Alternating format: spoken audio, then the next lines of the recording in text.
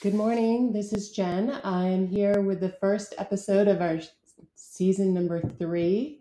I'm out in the woods. It was a bit of a trick to get here. I'm joined by, let me just create this list in my mind because you're kind of a Renaissance, no, yeah, maybe a Renaissance man, but you are an author, musician, stonewall builder, and Stonemason. stonemason. Mhm. Should have known that one. And then also a therapist. Correct.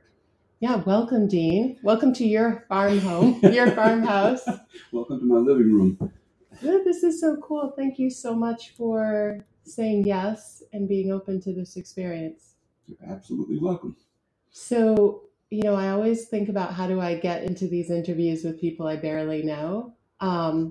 And I'm not sure if you know this backstory, but a friend of mine, Hope, who I'd met years ago, she's this beautiful artist, naturalist, and she had invited me over for dinner, and I barely got through the door, and she had a copy of Kiss the Babies in her hand. And she was like, Jen, you have to read this. And, books are a funny thing because they're very intimate and personal, and we don't all love the same things. But anyways, I read Kiss the Babies, put it in the store. You did a book reading, signing, and then I said, Dean, you need to come on the podcast. And here we are. Well, I appreciate it. Marketing is a funny thing, so that was my first attempt at a novel. And would you call it a novel in hindsight? Oh, absolutely. It's all fiction. There's no connection between reality and that story. Is it your perception of fiction? I think it's fairly universal perception of fiction. I think that any writer would tell you that, a writer of fiction would tell you that, it's mostly, a lot of times, autobiographical. There are threads. There are always threads, right? And some are just, just absolute autobiographical. Others, so, On the Road apparently was, is considered fiction, but you are much better read than I am. Like as I've only been here like 10 minutes, and you're espousing all of these different novels, and I know I should have read them, but not even close. Well, I guess that was one of my earliest influences with the beat writers. I was born in the 50s. What does that mean? You said beat? That earlier. It was a school of writers back in the 50s, post World War II. So Jack Kerouac, he wrote On the Road, which was a story of basically, young people flitting about the country doing drugs. It was a precursor to the 60s. Mm-hmm. A lot of free love, I guess, you could call it. Did he usher the 60s in? Yeah, I think so. I think the Beats did, So it went from, that's where the term beatnik came from. You know that term? I know redneck. Redneck? It's not. No, a little different. But it's so funny, our journeys and the world they create around us, right? Yeah. So, so he wrote that book, became almost instantly famous for it. And he died at a relatively young age. So there's been a lot of biographies written about him and his group of people. Neil Cassidy, William Burroughs, Allen Ginsberg, So it was a work of fiction, and yet every character in the book was somebody in reality. And it was, it was very close to reality. I think, one of the projects I worked on is I had a screenplay, and it was my job. I didn't write the screenplay, and it was my job to take the script and turn it into a novel. And that was my first entry into ghostwriting. So what did to keep the character straight, right? Because you're 300 pages in, and how do you remember what color eyes they had, or what are their mannerisms? And so what I did is I signed each character with someone I knew. Mm-hmm. And I wrote that down. So all I had to do was look at who I had assigned to for that character, and I instantly had all of these vivid memories and, intimate knowing of who they were. Right. And so, imagine then when you're writing your story and it's not, you're not really assigning. They are. Wait, so jumping right into well, there's one thing I want to say. So you kind of live in the boonies. Like you're 11 minutes from where I live, which is kind of funny. So, but to get here, you warned me that it might be a bit of a trick, right? Like just that it looked like a logging road or something. Mm-hmm. So, but I didn't expect you to be right off of a main drag. And then, but I ended up having to do a giant U-turn. But as I'm on your driveway, the road to your farm, I was in your book. I was, you were looking out your window, and it's been a while, and my long-term, short-term memory is horrible. But the character the young girl that was you saw pulling into your driveway, it was very eerie. Like I felt like I was in that book or in this movie, and that I can't even explain it, Dean. It was just like, oh my gosh, I'm in the book. In those kids' movies where they literally fall in as a character into the. It was the strangest feeling. That's pretty cool. I like that.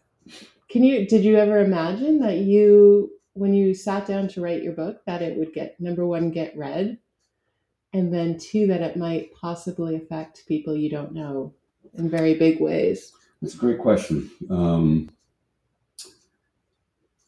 That was probably the secondary mission, and it would be a total bonus if that ever happened. The primary rationale for writing it was both twofold. One was it was therapeutic, and the other was that someday, somehow, some way, my daughters, who are a huge part of the book, the inspiration for the book, and it's all about them, even though they don't appear a lot in the book intentionally, that someday if they haven't read it already, that they'll read it and understand it.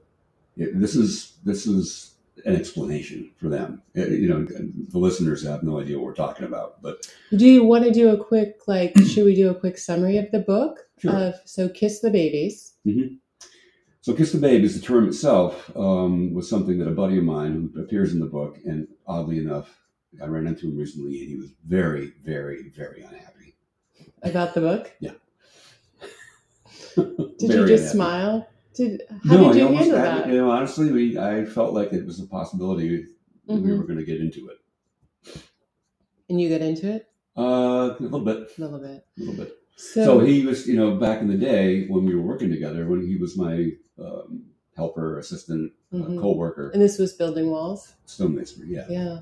Talented guy, incredibly talented dude. I won't say his name because if he ever heard this, he'd be very upset. Anyway, I was going through this, I guess it was, a lifelong issue with my kids where their mother was actively trying to put a kink, if not destroy our relationship. It's called parental alienation. Back then, it wasn't particularly well known, the term or the action. It's when one parent intentionally tries to destroy the relationship with the other parent, between the children and their parents, for reasons that would come under the heading of mental illness. It really is. It's child abuse, and it's awful, and it's really, really, really prevalent out there in the world of divorce and whatnot. So anyway, my buddy knew this was going on, and because I talked about it a lot, and every time we would part company, which is pretty much every day, he would tell me, "Kiss the babies." And your girls are twins? Yeah, which I thought was just a sweet thing to say. It's a very sweet thing. It's a very, it's a parting with love. It's just, I've got you. I'm thinking about you. Yep. This is what's important to you, and I know it, and I'm recognizing it. Yeah, that's probably one of the sweetest things. Yeah, it was incredibly sweet. Sadly, he couldn't, and I tried to portray that, with his character. He's kind of a minor character in the book. But I also portrayed, some of his flaws, because I was the thought being that we're all flawed, we're all struggling, so I didn't want my characters to come off as superheroes or perfect people, because we're not. No, someone said to me that life is struggle, period. It's a Buddhist thing. That's one of the main. That's one of the main tenets of Buddhism. Yeah, This is going to be hard, yeah. So yeah, so the premise, of the book is basically that it just happened. This set of circumstances happened where the mother of my children, who this doesn't speak highly of either one of us. We barely knew each other. We dated for a little bit, 5 weeks, and then and we both were like, "Oh, this is a bad idea." And we went our separate ways. But then 3 or 4 weeks later, she just called and said, "Hey, yo." That's interesting. So you knew, right, from the onset almost. That I was going to be trouble. Well, that it wasn't healthy for either of you to stay together. Oh yeah. Oh, that was clear. Like the universe had another. Yeah. So you're describing your life, but we're also talking about Kiss the Babies. Correct. The piece of fiction. Right. Total fiction. Absolutely. Total fiction. So a quick summary, because I want to get into some things that come from your book that will lead us to other conversations, is that this man who has emotional depth, has grown up working with his hands, sees value in history, and I think has a passion for sociology, in culture. He's at a loss when he loses the one thing that he probably values more than anything else, and that's contact with his children. And then he sets off on this journey to kind of rediscover who he is in the absence of that contact with what he loves most. And this journey finds him in some pretty remarkable places. So my girlfriend came in the store. She read the book after I handed it to her. She was from Freedom, New Hampshire. Oh, the character?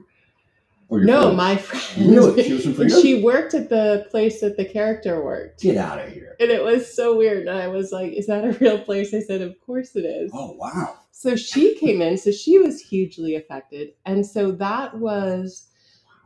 So that was a facility. I don't know what the proper terms are now these days. It was a facility for juveniles or no, it was young adults. It was on paper. It was called a neuro rehab facility for people with brain injuries. Okay. But the reality was they were taken in. So it was all age groups. There were two separate sort of camps there. There were kid side and adult side, and the majority of the kids, I would say, had severe autism, and that's not a brain injury. No. So this facility was really playing with the rules. It was playing, and it was more of like, and this sounds horrible, but a drop center in a way, like people that didn't know how to help others in their lives, right? Like, correct, didn't have the ability, right. And some of it's understandable. It's not a perfect world. No. We don't have a perfect health system or governing policies. It's not there yet. No, not far from it. It's pretty archaic. Yeah. And it's interesting that not long after the character... So the character finds himself working at this facility and quickly realizes it's not where he wants to be. It was terrifying. Yeah, for so many reasons. I worked as an ed tech with behavioral kids for 5 years in my life. Untrained, but you had to have a bachelor's degree to make $13 an hour, which I never could reconcile that. But anyways, yeah, it's terrifying because the world that you assume that you live in suddenly crumbles in front of your eyes, right? There is not I always thought like the police were going to show up when anything bad happened. I always thought that, the hospital would fix anything. And it's funny, I grew up, I was, had early childhood trauma, but yet I still had these naive notions about the world, that there was this huge, giant safety net that would catch everyone. And then I ended up being an ed tech for behavioral kids. And then I ended up sitting on the Health and Human Services Committee. And I think it was like this giant sledgehammer trying to like break those beliefs. Like, this is not the world you live in. The good guys don't always show up. Right. Yeah, it's that term, that word, naive, is really interesting, because I think that when you first hear it or say it or you think about it, it's sort of a negative. Oh, you're so naive. But I'm wildly naive. Still am. Is that a choice? I still feel I am about the world in general. Yeah. No, it's not a choice. It's just, it's certain things exist that you couldn't possibly imagine, that, like, holy cow, man will do that. It's a bit of an anomaly for me, and I think that's probably part of my journey. And I have many clients that, after getting to know them fairly well, that will I'll come to the conclusion and share it with them that I think you're probably a fairly naive person, and I think it's a fairly admirable attribute, and I don't encourage anybody to lose that. It's kind of innocent. Do you think it's nature versus nurture? Do you think it's genetic? Do you think it's environment? That's a good question. What is naivety? Like, it's not like brown eyes or blue eyes, right? No. Something born from. Wow, I hadn't really thought about that one. That could be passed along, because genetics isn't just your immediate mom and dad. It goes back ancestral, to right? Like right. Your ancestral DNA. Like, I don't know, like, because I come from a family of 5, and I am the most naive. I'm the youngest, which goes against logic too, right? If I'm the youngest of 5, I've already been there, done that, seen it. I don't think that anything that anybody can tell you, an older sibling, a mentor, a mom and a dad. I don't think if you are truly naive, I don't think that any words can really fix that. Isn't it amazing? That's what I love. I love the study of human beings and like societies. It's because it's like the great unknown to me. Even with all the science and all the histories, there's so much that's still like, it's a guessing game. I actually find comfort in that we don't know all. Neurology, for example, neurologists will tell you, yeah, we don't know. And I like that. I find that sort of comforting that we haven't gotten to a place where we can quantify everything. I like the mystery, like, holy shit, we'll never, excuse me, I don't know if I can do that. I can always say fuck on this. Okay. Yeah. So it depends what we're talking about. But like the whole idea, so what it has taught me in that what you're talking about is we don't know everything. Truth to me is fluid. Perspective is fluid. And that's what I hold on to as I grow and get older, because to think that you're right and then to lose that's a hard battle, right? To have to let go that what you once believed or thought was reality doesn't exist anymore. Like the world was flat, believed to be flat at one point. Can you imagine the people that were born in that time and then on the precipice had to decide if they were going to stick with flat or go with like. No, and that's a perfect sort of connection segue into back to the book. And I'm not trying to direct. No, please do. But this is, this event, this thing, parental alienation. The character, the protagonist had never heard of that before. It had to have explained to him by a psychologist, a buddy, who explained not only what parental alienation was, but what borderline personality disorder was, because the protagonist was like, I don't know what I'm looking at with this situation with his children, and the mother of his children. It's like, what? This is beyond what's happening believability, because, the protagonist was raised in a pretty solid nuclear family where we may not like each other all that much all the time, but we had each other's backs, and nobody would ever quit the other. Nobody would ever talk shit about the other. Well, maybe a little, No, the thoughts of family are very different. Yeah. So this was just like, even when it was explained to him, here's what you're looking at. Okay. Wait, so now to clarify, the protagonist. So you're talking about when it was described to the protagonist in the book, or when it? Yeah. Okay. Yeah. So and the protagonist. And how do you find your balance in all of that, right? That's the whole premise of the book. That's the book. You've been split apart. Yeah. And you find yourself so out of balance. Your beliefs so destroyed.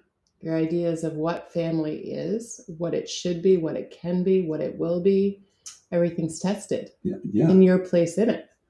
And to have your love for your children questioned, not only questioned, but refuted. You're balanced. You're completely out of balance to the point where you don't know if you can function anymore, which is, I guess, a euphemism for saying you become suicidal. You're like, I can't, this just doesn't. I'm too tired. Yeah, I can't, this is unacceptable. Well, I think with suicide is you can't imagine a way through it, over it, under it, around it. Right. Exactly. You've hit the end of the road, and you're just it's the curtain call. Yeah, I think, and that I think when you're using the term balance, for trying to navigate your way through this world, you're just so out of balance that you can't find a way back. So that's But that place, which you write so eloquently about, and like as I was reading it, there's a certain meter that a reader has when they're taking this information in, or I feel like I could feel the experience so authentically that I knew this was more than just a thread, right? Mm-hmm. Like, you accept that works of fiction have threads from real life experiences. But when you're reading something and it's so genuine and authentic, I knew that you had felt it. I knew that you had experienced it. When I was reading it, I didn't know who you were. Mm-hmm. I'd never met you, but I knew the author had truly experienced what he was writing about. Yeah. So when you're talking about writing, I mean, I'm just assuming that that's how it works with most writers. But I also have a lot of admiration for writers. Well, but let's think about Stephen King. Look at how many books has he written about how many different situations, and if they have all been part of his story or pieces of them, I have to think that a dog wasn't reborn from the graveyard. Yeah, I'm gonna bet that it wasn't, right? Yeah, so that's a whole nother sort of so imagination. Yeah, it's a skill set. I think it's a skill set. Yeah, and I really admire that. When you read something and go, well, of course, I'm not a science fiction guy, so I'm not that familiar with that genre. But obviously, that stuff is not. It's based off science, but say there are layers, right? So like I blog every day. Mm-hmm. And for me, writing is more of an expression, more of like what you were starting to say when we first started this conversation is we write for many reasons. For me, writing was a catalyst of moving through everything that was convoluted inside of me, preventing me, weighing me down, holding me back, writing through all of that to find out, okay, what's really going on here? Who am I really? Mm-hmm. What am I really supposed to be doing? Like that's what I find in my writing. Not so much about I'm this sage with this platform and I'm going to solve all of these issues for the world. No, really, it's taking an internal look at myself and say, fuck, how do I get through this day? Mm-hmm. How do I get through this day? How do I get through these feelings in this moment? That's what writing is for me. It's like dropping a solid, I think of it like in science, right? Like if you drop a drop of something, it clears the water. What is that? Do you know what that is? What I'm talking about? Solvent. Okay. Forgive me. But like that's writing to me, is like clearing up all the darkness and the cloudies.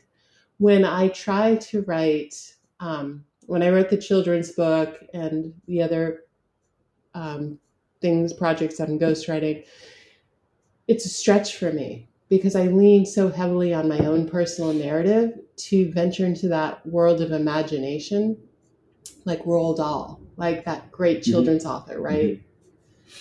I'm supposing they use pieces of themselves to get to that higher level of imagination. I don't know. Yeah. They're masters, though. Yeah, you don't know. It's funny because if and when I do the next project. When? Okay. Because I've already heard you talk about it 3 times, and I don't even know you. So when? Yeah, well. Will it be a stretch for you? Well, I want it to be. I want to come at it from a different angle than Kiss the Babies. I don't want to do the same sort of autobiographical fiction. When you do autobiographical fiction, when I blog daily, I have this knowing that it's a fine line, right? Because I'm writing about my life and my feelings, but there's an intersection. There are a lot of people in this world, right? And they may not want their information out there. Yeah. So it's like a tightrope to walk. Is. Well, I'm going to drop another book on you, but Thomas Wolfe wrote "You Can't Go Home Again." Right? It was about Asheville, North Carolina, and which you included North Carolina in Kiss the Babies, didn't you? Or South Carolina? Yeah. But the idea being that he revealed too much about too many in his hometown, and he said, "You can't go back," because he pissed a lot of people off. Apparently, you can go back, but what does that look like? Right? It's alienation and isolation. Right. So your book, I kind of want to get through to the end of it or to finish surmising it, because I had some ideas of where I wanted to go today, which never always pan out because what I can't do is stay on topic. As I'm not a great co-host or host. But so you, in experiencing that loss with something you love so much and treasure so much, you go on this incredible journey. And it's this journey of constantly reinventing yourself. And there's a parallel with the esoteric world that you kept sucking me in through different parts of your novel because it felt very familiar, almost too familiar at times. And then you get to, it's Charleston, right? Yeah. And you have a conversation with your father. Yeah, that comes a little bit later. There's 2 trips to Charleston. One is when so the protagonist made acquaintance with very sort of odd acquaintance with this young woman who worked there and was getting the absolute shit kicked out of her by the clients, the patients. Mm-hmm. She was I forget what the term was, an attendant or something, but you're basically, you're in the cabins where these kids lived. You're helping them shower, you're helping them get dressed, you're walking them to their classes. And there's just constant random violence, the brain injured or the autistic. I do know. I lived that. I would go home with bite marks, scratches, and it's like, it's a scary world. It is. And I'm not wired for that. I'm just not. But when you came to that realization that you're not wired for that, because I also came to that realization that this is too much. I lasted 5 years, which is only because I had lost my business and I was going through a divorce and my whole world imploded. So it was more like, and it was the recession. So those jobs were few and far between. So, but when you come to that point that you can't do it any longer, what I felt was failure. And if I walk away, these people and these problems are still here. And if I can't do this and I'm not willing to do this, who is? That's what I left with. Well, that's very noble.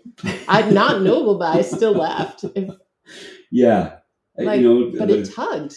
If the protagonist didn't care about any of that shit. Is that the difference between a man and a woman, though? Maybe. Like the nurturing side versus the... Okay. Maybe. Yeah. Maybe? I don't know. That's So you left it and you closed the door and you were like, thank effing. Yeah. It was just, and it's not the first time that in my life, the protagonist. I don't know what who the hell knows what he did before. What's the protagonist's name in the book?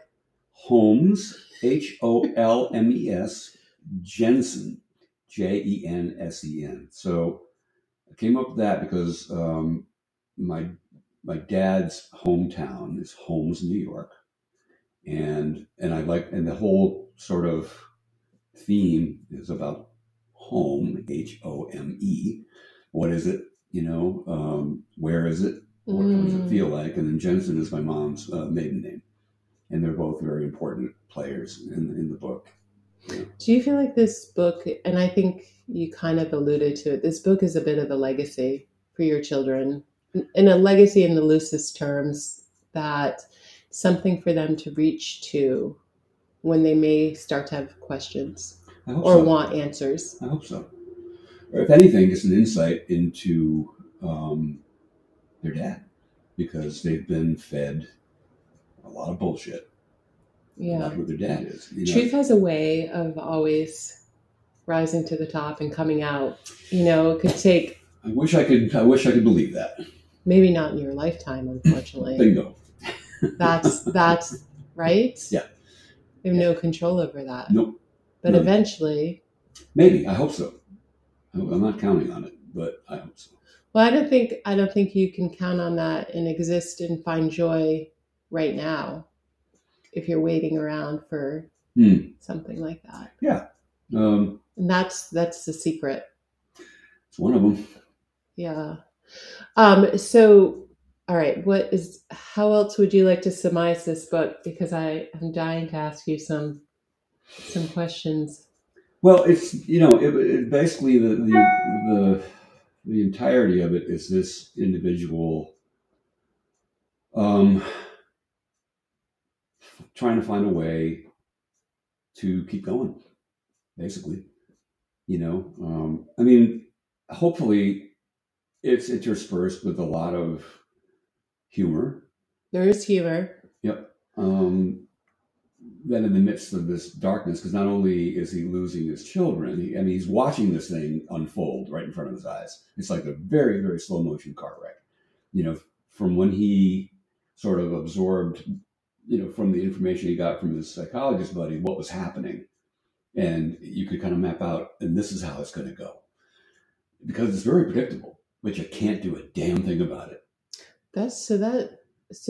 So the protagonist had that, or also, had that information that, okay, these are the behavioral patterns, and this is a cycle of this toxic action. This is the way it's going to play out. Right. So it's a combination of... But there's nothing you can do with that type of personality to get in there and affect. Very difficult. I remember when my buddy told me that, what you're looking at coming from the mother of your children is probably a personality disorder called borderline personality disorder. And I was like, what the hell is that? And when he explained it to me, then he put a cap on it by saying, and there's nothing you can do about it. As a clinician, he said, once you determine if a client is coming in and you can kind of diagnose that they have borderline, you drop them immediately. Really? Yeah. He said, because there's not going to be a good outcome, and probably you're going to get yourself in trouble. So what is borderline personality? What does it look like? Like, tell me about someone that we would all recognize, that we could hold on to it. Donald Trump is borderline personality. He has his own they have their own reality, and it's just they hold fast to their beliefs, regardless of... They're never wrong. They're never wrong. Anything that bad happens is not their fault. How does that compare to narcissism? It's narcissism is a big chunk of it.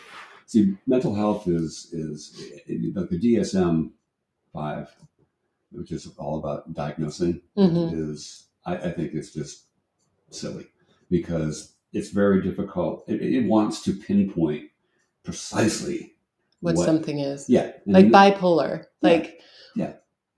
To me, it's like a huge umbrella, right? Yeah. Or manic. There's a spectrum of all this stuff, and it's a smorgasbord of all things. So narcissism is a huge part of borderline personality disorder, and all the joys that come with it. The rage. Rage, incredible difficulty maintaining relationships, fear of abandonment, and it's not a genetic uh, affliction. It is an environmental one, meaning that it's not like bipolar disorder or schizophrenia, which It's is not called born from your genetics. No, it's born from 9 times out of 10 a horribly dysfunctional upbringing. Oftentimes you're raised by a parent who was mentally ill or abusive. So some of the children I worked with had a failure to attach. So intimacy or bonding or communicating or feeling survival. Safe. So it was all trigger moments. Yeah. Everything triggered. It's pure survival on the part of the borderline. So, that's one thing that I've come to sort of reconcile about the whole thing is that, I don't harbor that much resentment, anger, anything to the mother of my kids, because she is just trying to survive in this world.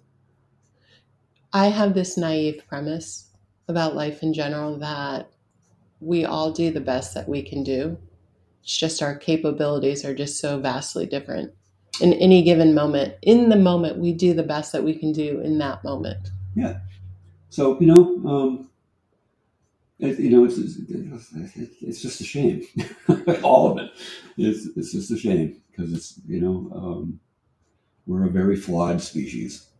And like I said, we're just doing the best we can. And I have no doubt in my mind that, this, and intentionally I left the mother of the children out. And I never mentioned the term parental alienation once in the book. I don't think. Maybe no, once. I didn't. So I didn't pick up on any of that. And I think that's what held the book together was that it really was about your struggle with your relationship or non-relationship with those girls. And there was an acceptance of okay, my actions, my choices, my beliefs got me to this moment in time.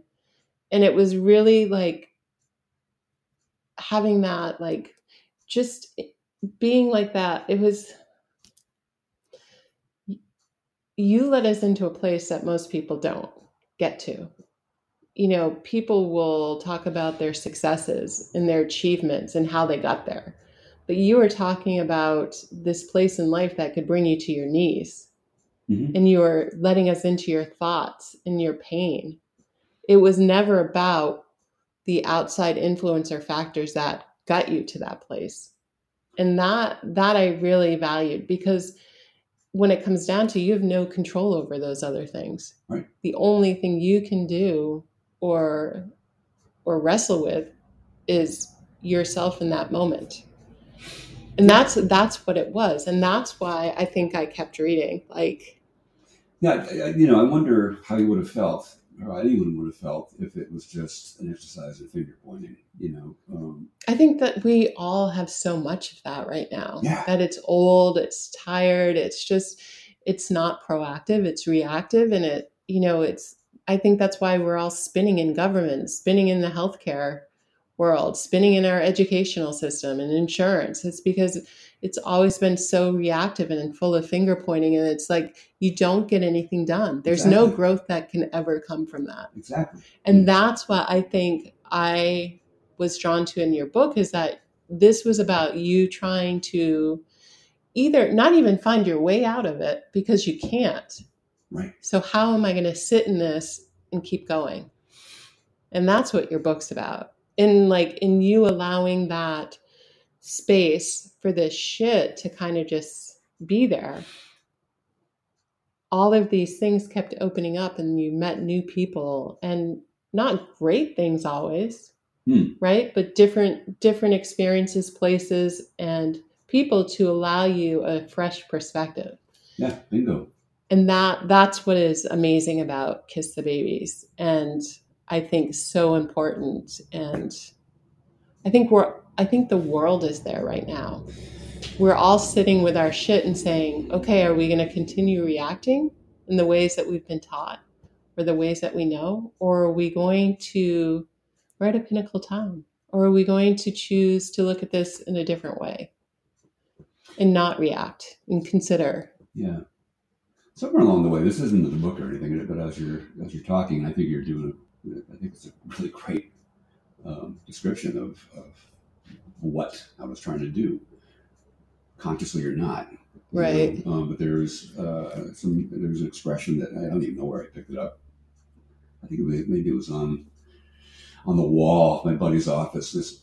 A buddy of mine who's a fish broker, and he anyway, the expression is, I could go down that, I could tell stories about that dude for a while, but... Does he race down to the docks for the tunas? Is that what he does? No? He just he buys and sells fish. Mm-hmm. But he had a handwritten note on his wall that said, expect nothing, blame no one, do something. Yeah. And I was like, there it is. There it is. How do we get there? This book is basically do something. So when I was handed your book, I felt like, even now being in your house, I feel like I'm in my childhood, and it's a weird feeling.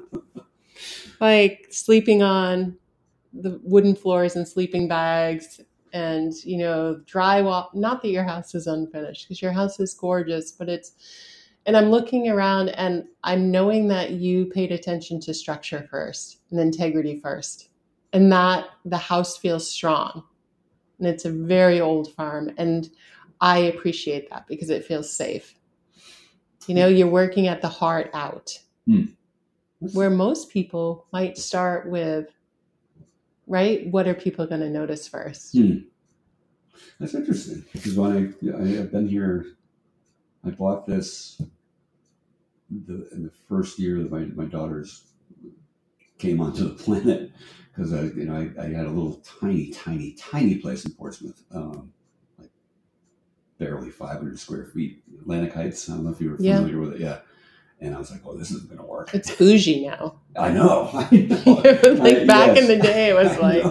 Well, back then, I thought this had the potential to be quite bougie. They're all little bungalows, right? Yeah. They're gorgeous. Yeah.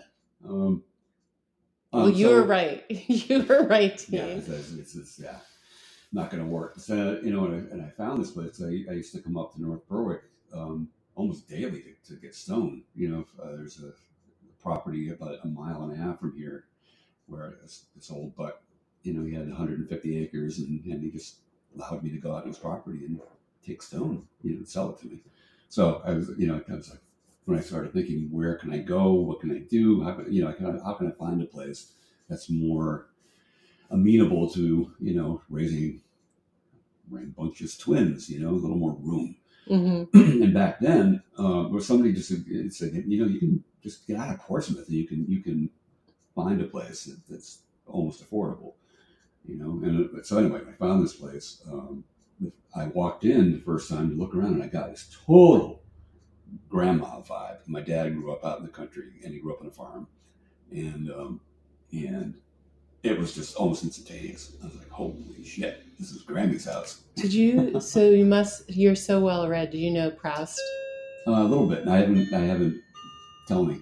So he was a philosopher, but also had done a ton of drugs. I love him already. But there's this one story that I learned that he was on this high, this psychedelic high, I believe, and he took a bite of a macaroon, and it instantly brought him back to his grandmother's kitchen. Every flavor, sound, image, it just all came flooding in.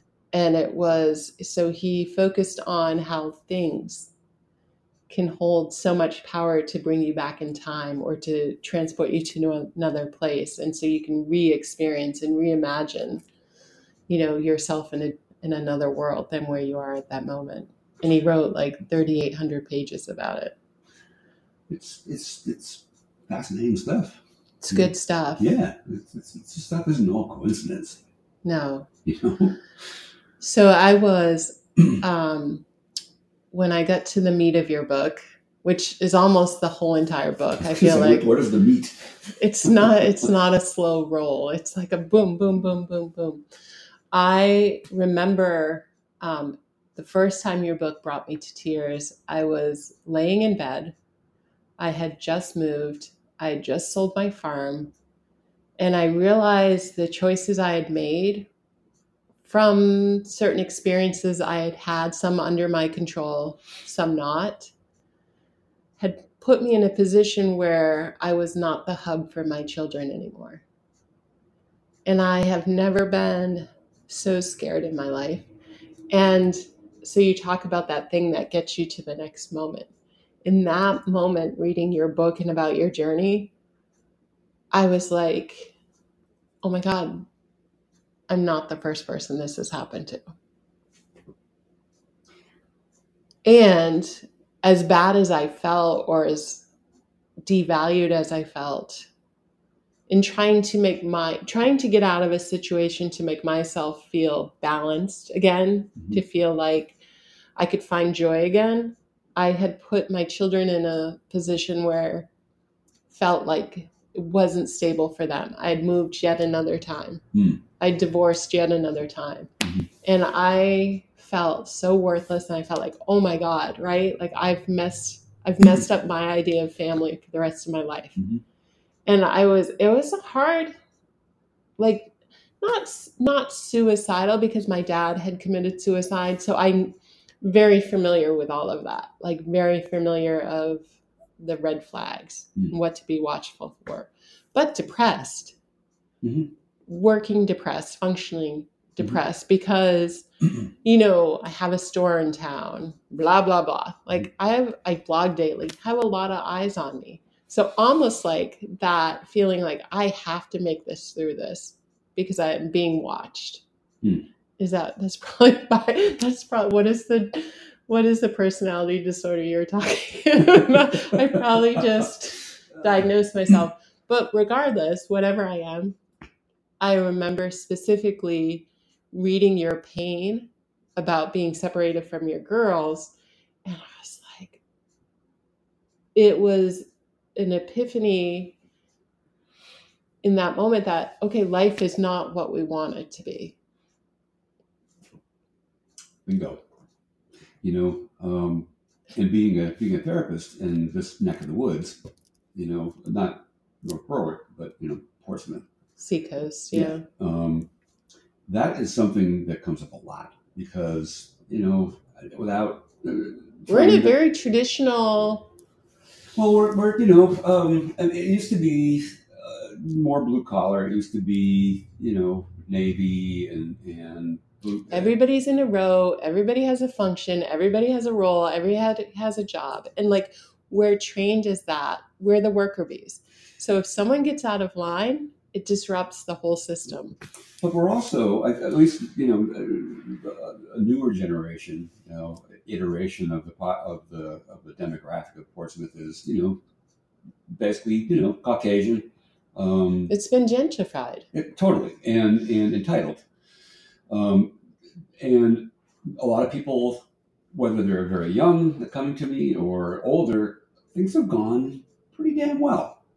Because this world, our culture has been designed for us. It's white folks that, have means, have been educated. We have opportunity. Yep. And it's a shock to people. And I don't care if they're 14 or 75.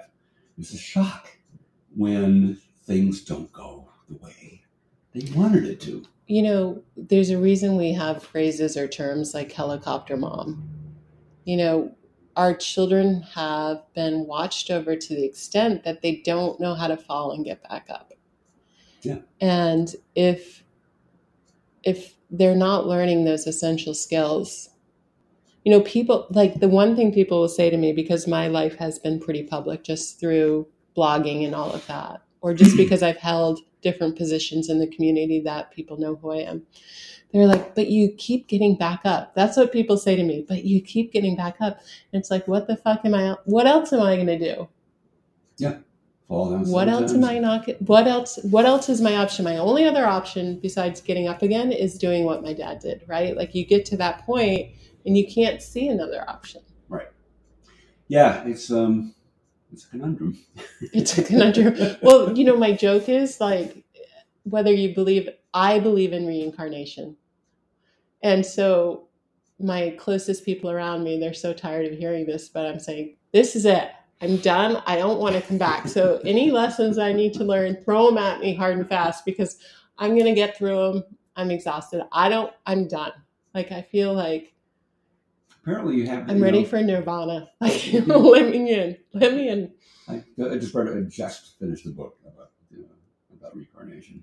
Many lives, many masters. Do you want to know the books I've read? Like this, like people will ask me all this time. From age 11, my first book was The Way of the Peaceful Warrior by Dan Millman. And then it just went into every self-help, spiritual. I've read the Bible. I've read all of the religious books. I've studied the Hermetic principles in ancient Egypt. I'm not one. I've read a lot of classics. But that's it. So like, well, this book says that if you're done, if you had enough, if you've lived enough lives. Oh my gosh! Wait, do we need a drum roll? Because I feel like that's where I am. Well, you have a say in that. So what I unearthed in one of the things that I read is that we all have a choice. Like we're up and wherever. Earth is the Ivy League of all human experiences. Not human experience, the only human experience. Earth is the Ivy League of consciousness. Oof. It is the hardest. I fucking hope not. Hardest to get in, hardest to survive, hardest to figure out, and hardest to thrive. Wow. So when you're up there or wherever, you have to sign a soul contract that you're willing to come down and be born into this carnation, right? And so, yeah, I can see myself doing that, right? Like, bring it on, give it to me. Okay. But when you do that, so supposedly, okay, you can roll your eyes at this point. My co-host usually does. So supposedly there are 144 life lessons that we all have to learn. A basic premise, right? The whole experience. There's always rules in every system. So when you sign that contract, supposedly what they don't tell you is you're in it for those 144 lessons, whether it takes you 1 life, 5 lives, 10 lives, or 1,000 lives. Because if you look at certain friends of yours, and me with marriage, right? Like I've been divorced 3 times. It's taken me a while to figure out this intimacy thing and this human connection. So I'm gonna, if I don't figure it out in this lifetime, I'm coming back till I get it right. Mm-hmm.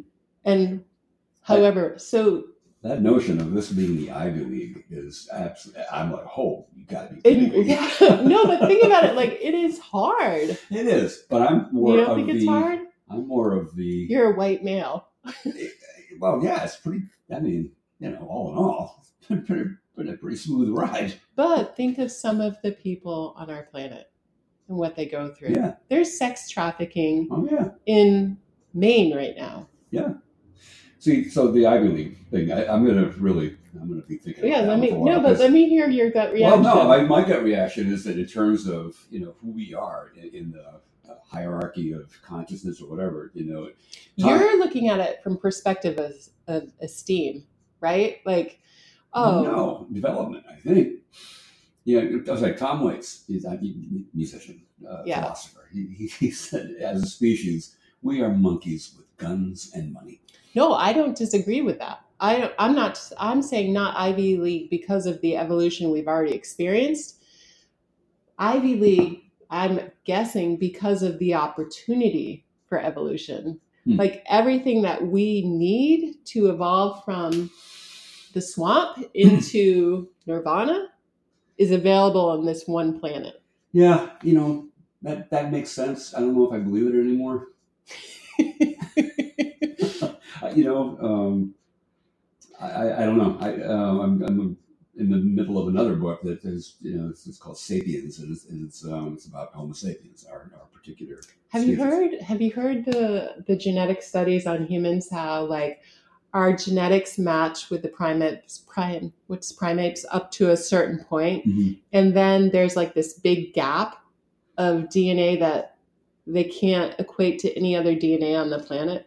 Well, there were a bunch of other species before Homo sapiens, and we the last one that we eradicated were the Neanderthals, and and there is still Neanderthal DNA out there. But then like if you look at the Sumerians, the ancient civilization, right? Mm-hmm. Like there's this gap, like it's almost like someone spliced it and inserted. Yeah, I guess our methods of quantifying this stuff maybe are limited. We haven't been able to figure out how to. I feel like the conversation that we're headed into is probably best served for another millennia. Okay. I don't know. Want to get back to the book? Well, part of the book, it's funny. I went to Newburyport and Topsfield this week with two girlfriends, and we're driving home through Topsfield, and I knew that we were going to do this podcast, and we get to this farm. No, we get to these rolling acres of land, and there's maple syrup lines running, but then there are also like 3 feet, 2 or 3 feet wide by 3.5 feet high, perfectly symmetrical stone walls, and they are, you see them and they're brand new. You can tell a new stone wall, right? Mm-hmm. Like because everything's been unearthed and the moss and everything hasn't formed, and it's perfect. It's like I felt like I was back in Roman times or something. And then you get to it, and then there's 3 guys continuing on, like building it, and it was the most cool, amazing thing. And the acres upon acres were meticulously manicured. Like I felt like I was back in like, I don't know, Jane Eyre novel or something. And it's just like, and I thought of you, and my brother used to build stone walls, and he had an excavating company. So I'm familiar, right? Like I used to book the deliveries for the drivers. Like the work and the thought that goes into building a stone wall. And if anyone can do it, right? Like I've built them in my gardens, but they look like shit. And it's like, how do you, they're perfect. Are you cutting those stones like to get that flat edge, or is it all just? Well, there's a bunch of different ways. There's different techniques. I was taught to sort of try to replicate what was here, utilitarian, like what the farmers had to do to just kind of clear their fields and stuff. So they wouldn't take the time to do a lot of cutting, Would they have the tools to cut back then? How would they just do with blunt? They're very rudimentary tools. Like the little a hammer and a wedge thingy? Yeah, chisel. A wide chisel, yeah. I've always admired that technique where a lot of cutting and the joints are super duper tight and stuff, but I don't know. It's not practical. It is if you're getting paid, It's what? It is if you're getting paid. If somebody says, this is what I want and this is what I'll give you to do it, you're like, okay, I'll do that. So when you get paid for doing something like this, is it based on time? Yeah, there's a little bit of a formula. Apparently, I just did a wall this summer, and apparently somebody asked me, what I charged for it, not the client. And I told them, and they said, oh, dude, you fucked up. Why, you're underpaid? You're charging prices from 20 years ago, because I haven't done a wall in a while. I just threw a number at them, and they're like, yeah, okay. And I told another guy, he said, what'd you charge for that? And I told him, and he said, oh, you blew it. But kind of like going back to your novel, like building a stone wall, like if you start thinking about how much you have ahead of you to get done, like that's suffocating. That's overwhelming in a way. Yeah, so you don't. So like moving through your situation with your babies, right? Like one stone at a time. I guess, I hadn't really thought about that. Yeah, I suppose. Was there a resolution at the end of the book? There was. Mm-hmm. Do you want to talk about it? Well, it's tough because we really, the protagonists, the characters, my daughters and I in real life, we worked through all of this, and they actually came to where I was living. So the protagonist, because he really couldn't stand to be in his house anymore, his home without his kids, it was just unbearable. He left, and he took all the things that were in the house and made a huge burn pile out in his field and smoked it. And he's just like, fuck it, I'm out. And moved to Charleston. So in real life, I did that. And my kids, my daughters, came to Charleston to go to college. Ironically? Miraculously. I like that word. It was just like, holy shit. Yay. And that happened. That happened. It's in the book, and that happened. And unfortunately, since then, they graduated about 5 years ago, and I haven't seen them since. So another thing that you can't predict or really understand, how did this happen? To this day, I'm like, I'm sure they could tell you, why they don't want to talk to me anymore, but I don't know. I mean, it's part of the alienation thing. But so yes, there's a resolution in the book.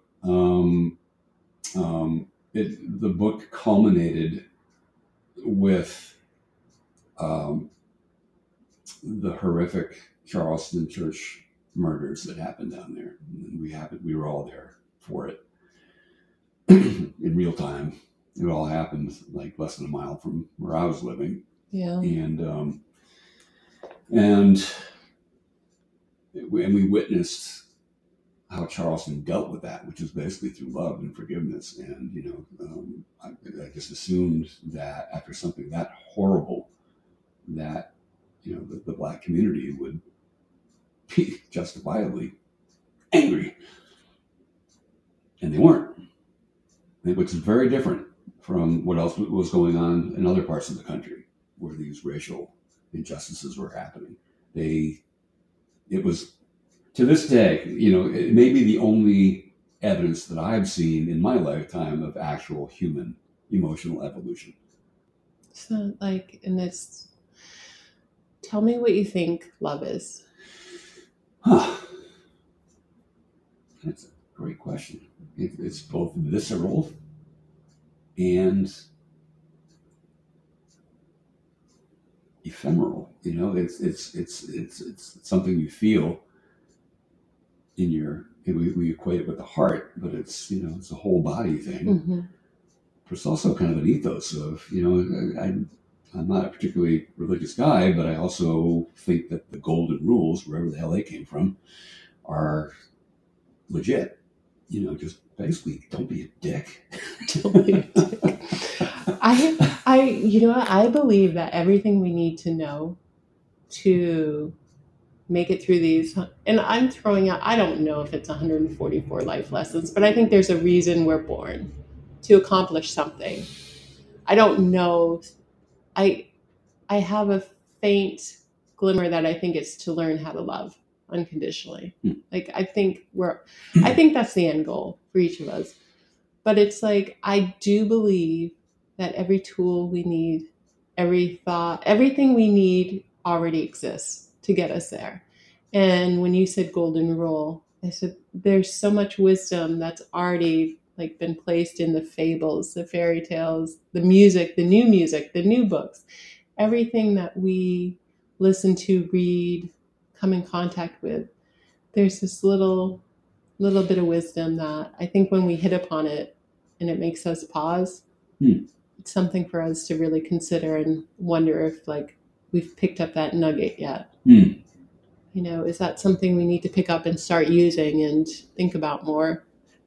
Yeah, yes. And I don't know if it has to be a conscious decision on your part that this is the way I'm going to go.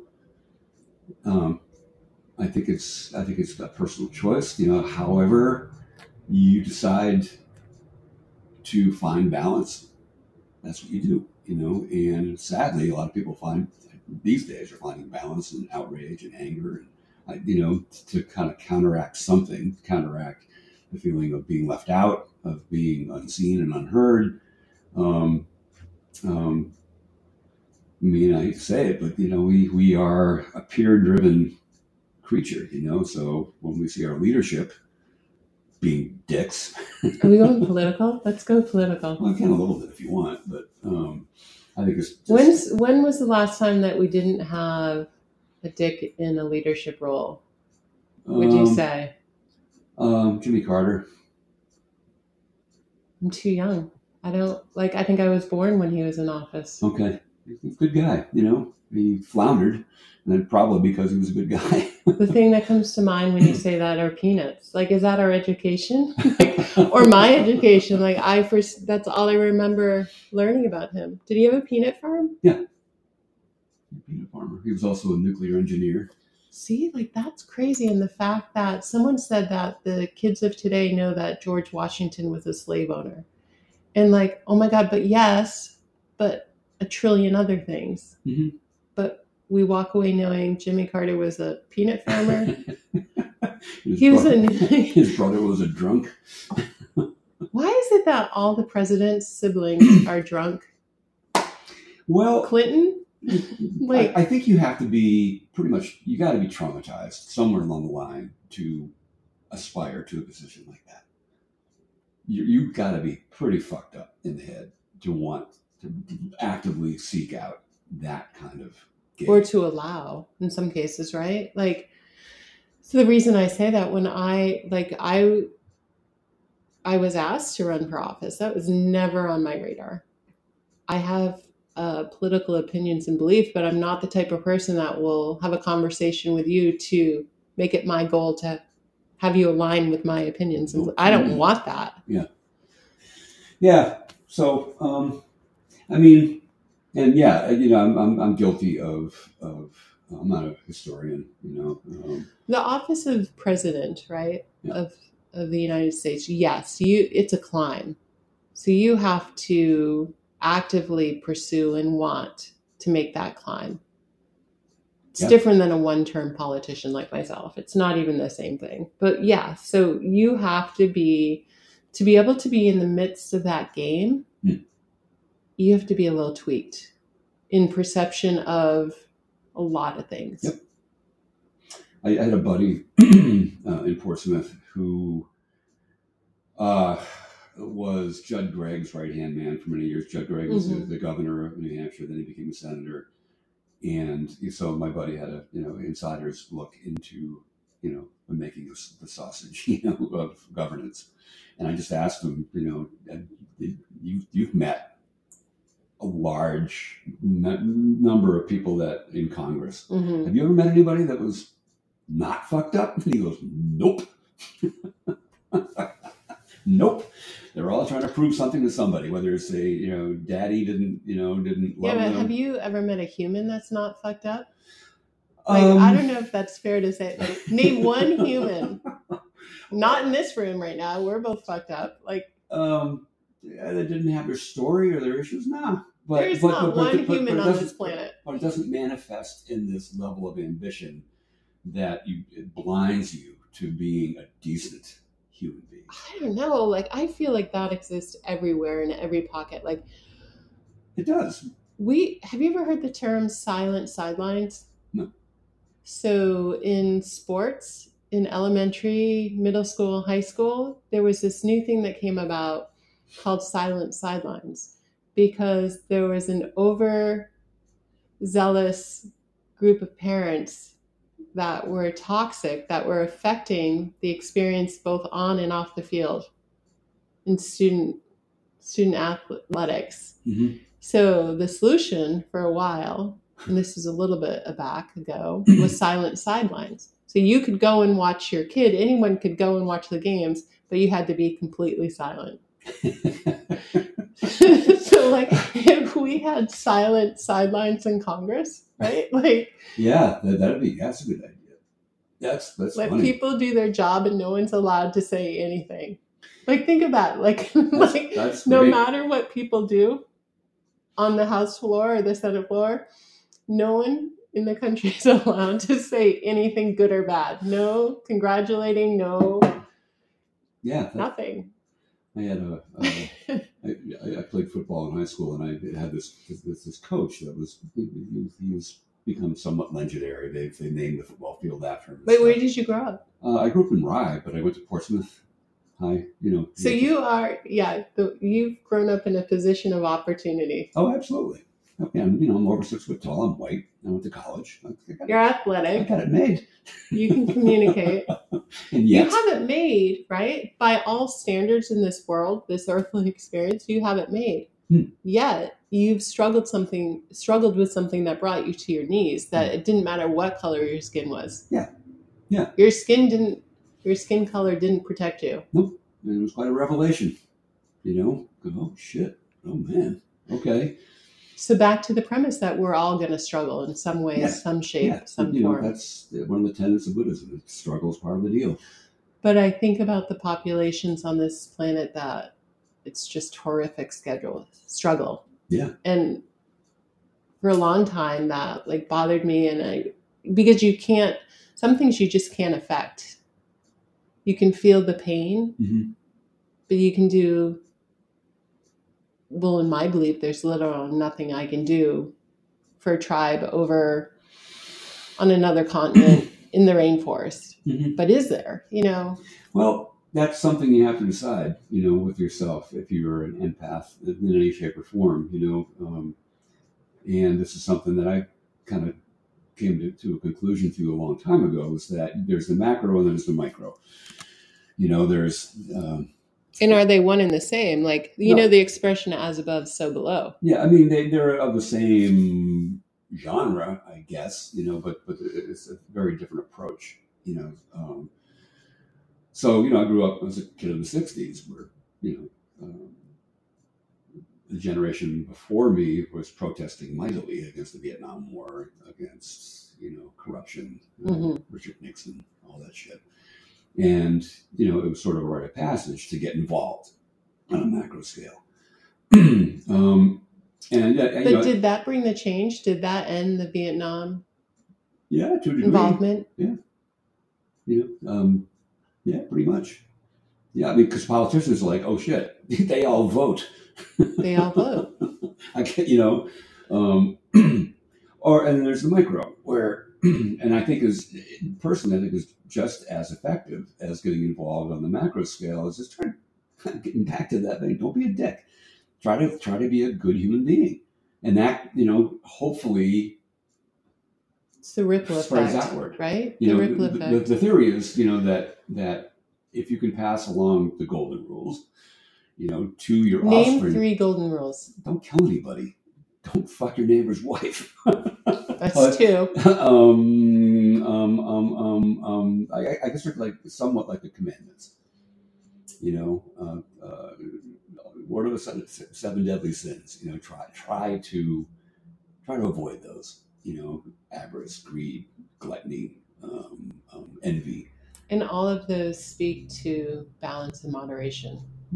I guess. Right? Gluttony, okay, eat what you need, not don't exceed. Right. So the idea being that on the micro scale, if you can pass these things along to your offspring, if you have offspring, then it'll grow outward. That's the theory. If you can be part of helping. Well, that's when the micro becomes the macro, right? Essentially, exactly. So you're working from within, yes, to affect the greater change, right?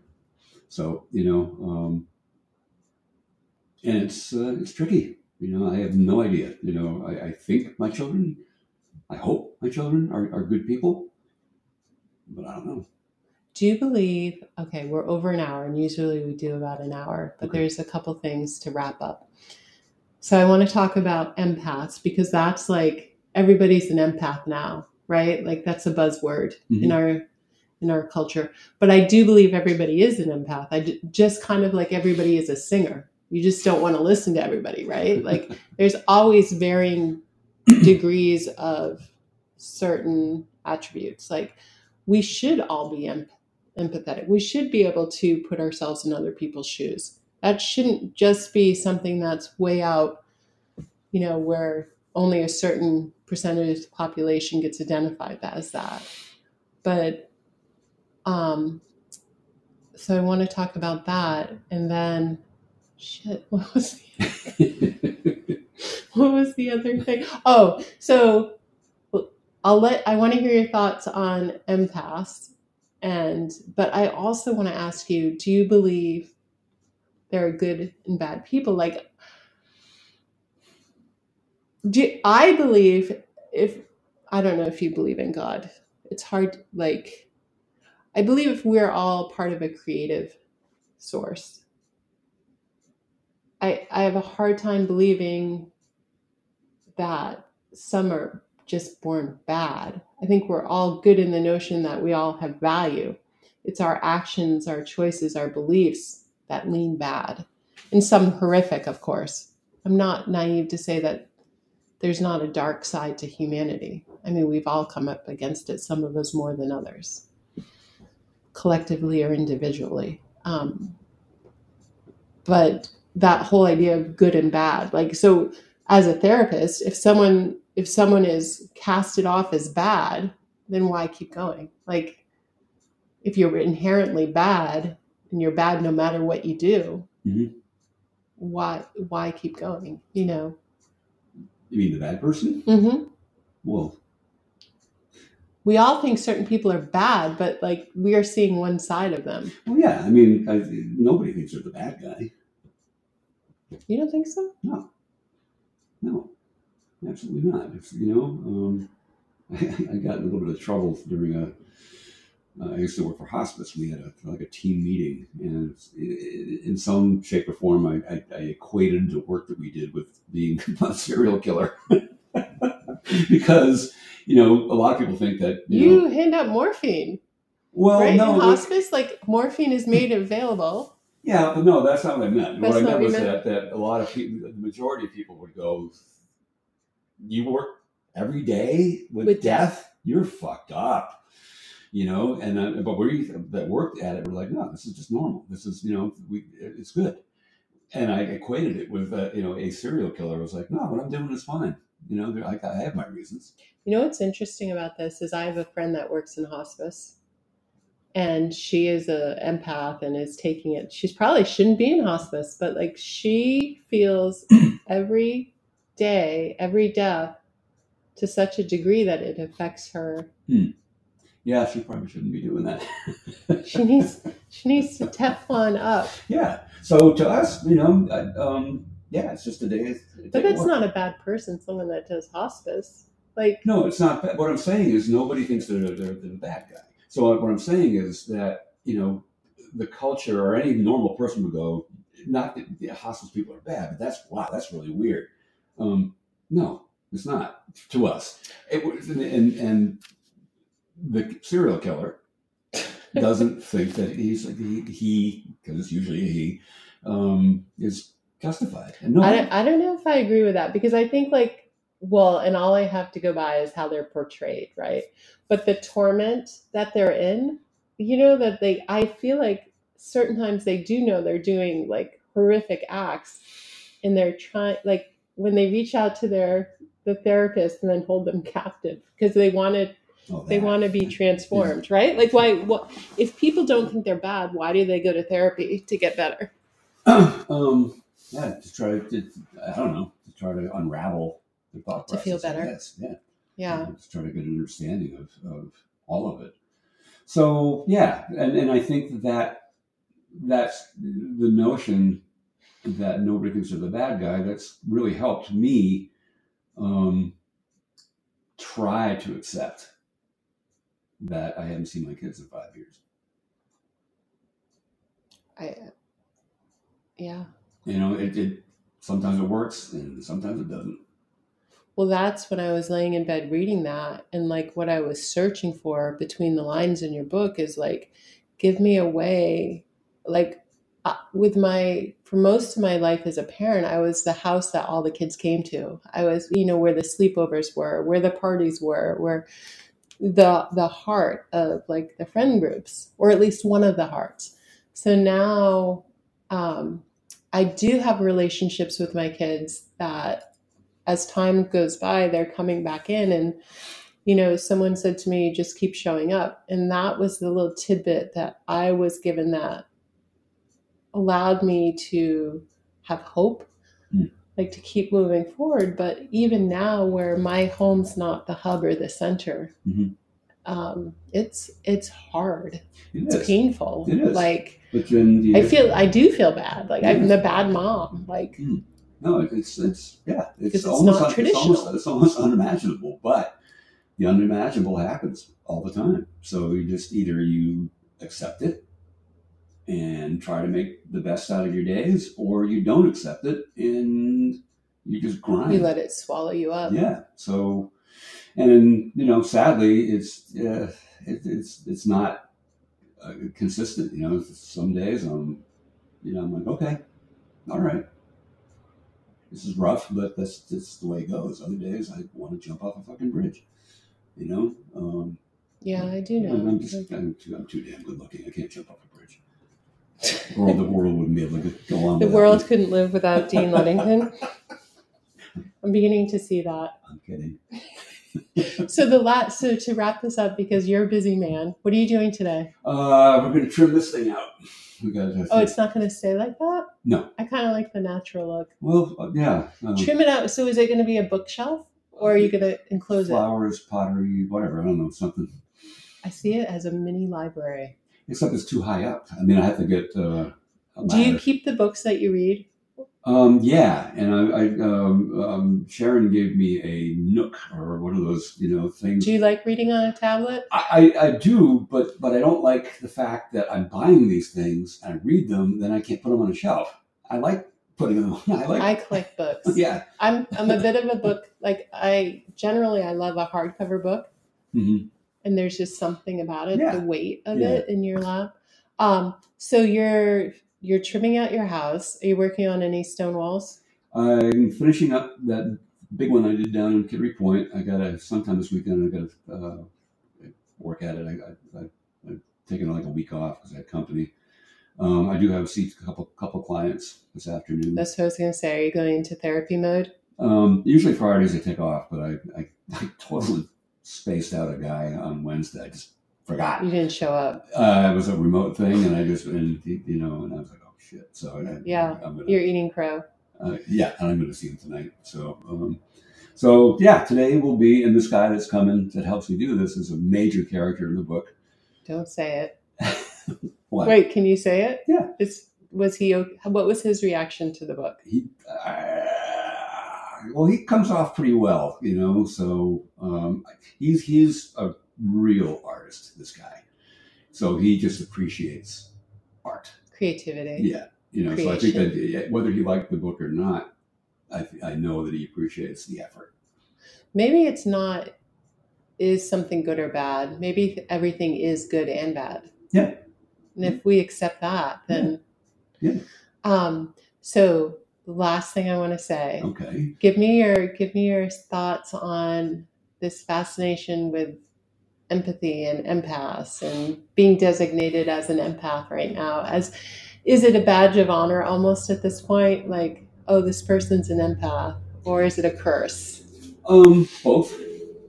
That's something that I talk about a lot with my younger clients. When I ascertain that they're empathic and sensitive, we talk about it, and I say, look, number one, you don't have a choice.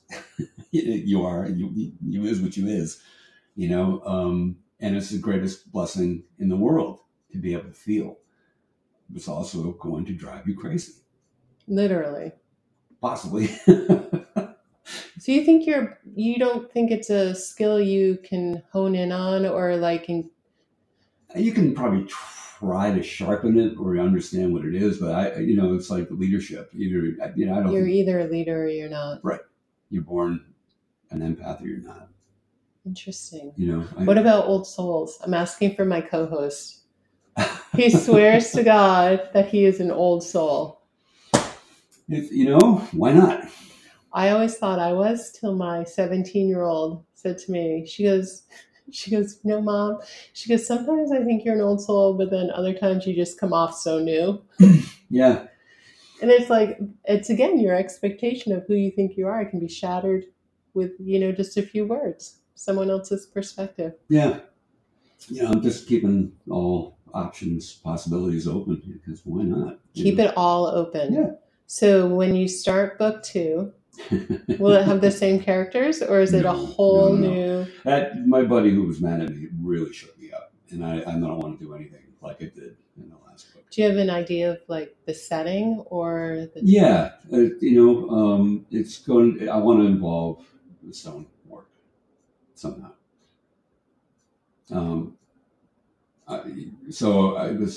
This job that I did this summer, I haven't done one like that in probably 15 years because physically I couldn't do it back then, but I'm all healed now. Mm-hmm. But I still assume that this is probably going to be my last one because it's a lot of work. It's hard. I'm 66 years old, I'm not brand new. And so I've been taking notes, taking pictures, and the working title is so cheesy that I probably won't use it. But You've already started writing? Yeah. What is it? The title? Yeah. The Last Waltz, but with 2 L's, WALLTZ. Oh. I know. Like, maybe not. And The Last Waltz, I think it's been overused. It's been there, done that. Yeah. But like, you know what? Just let it hold space for it. Yeah. And then that's kind of how that works. So I'll sell it in the books in the shop. Okay. Yeah, I would love to. And for all of you, what I want to ask you on the podcast is the store's doing really well and it's growing, but people are asking for online sales because a lot of people find the store from all over the world, and then they go back and they want to be able to order things. After COVID, I took the website down because it was just like, just one more thing to do. So I'm building up local authors and artists, and so kind of like Sundance with Robert Redford. Are you mm-hmm. familiar with that catalog? Mm-hmm. So kind of offering a Sundance-esque version for South Berwick and the Berwicks of local authors and artists. But here's the prerequisite. It can't break in the mail, and it has to be small enough to fit in a mailer. Like I've honed down what shipping and everything. Yeah. So this is my way of asking, can I add your Kiss the Babies to the website to sell? Yeah. Yeah. Yeah. That was a lot of words for a quick, yes. I'm just, I've always admired or had a romantic vision of, these artists that, like Van Gogh, who died broke. With no idea of his ripples. That's easier than actually marketing. I don't want to do that shit. Where it gets tricky for me is my love is marketing and business development. And that's what I grew up doing in technology and traveling the world and with startups. But I'm also creative and I love writing. So the tricky thing with me for marketing is that I can market other people all day long, other businesses. When it comes to marketing my books, forget it. Like I haven't even ordered them. I'm sold out and I don't even have them on the shelves because it's a hard reckoning. Yeah. Putting yourself out there is tough. So I'll do it for everybody else. Yeah. Tell their stories and share what they've created. It's a whole nother thought process in the marketing thing. But in a way, you're kind of like P.T. Barnum. Right? What, there's a sucker born every day? No, the greatest showman in the world is that what he did is he just put himself out there in a time where oddities weren't valued, right? And he made a stage for that. You kind of put yourself out there in a book for the whole world to discover. I can't think of a bigger marketing step than what you did with Kiss the Babies. You put it all out there and it's unleashed. Yep. I'm just going to, sit back and see what happens. Do you want to be famous? Do you want? No interest. None. So that's interesting. Is being famous borderline personality? Do you think, does that fall into narcissism? Yep. Yeah. All right. Well, with that said, we're going to end this podcast, and I just want to say thank you for welcoming me to your farm and being open to have this conversation about tricky things. Yeah, well, thank you, and I really appreciate it. And it was really fun. We'll see you soon. Very good.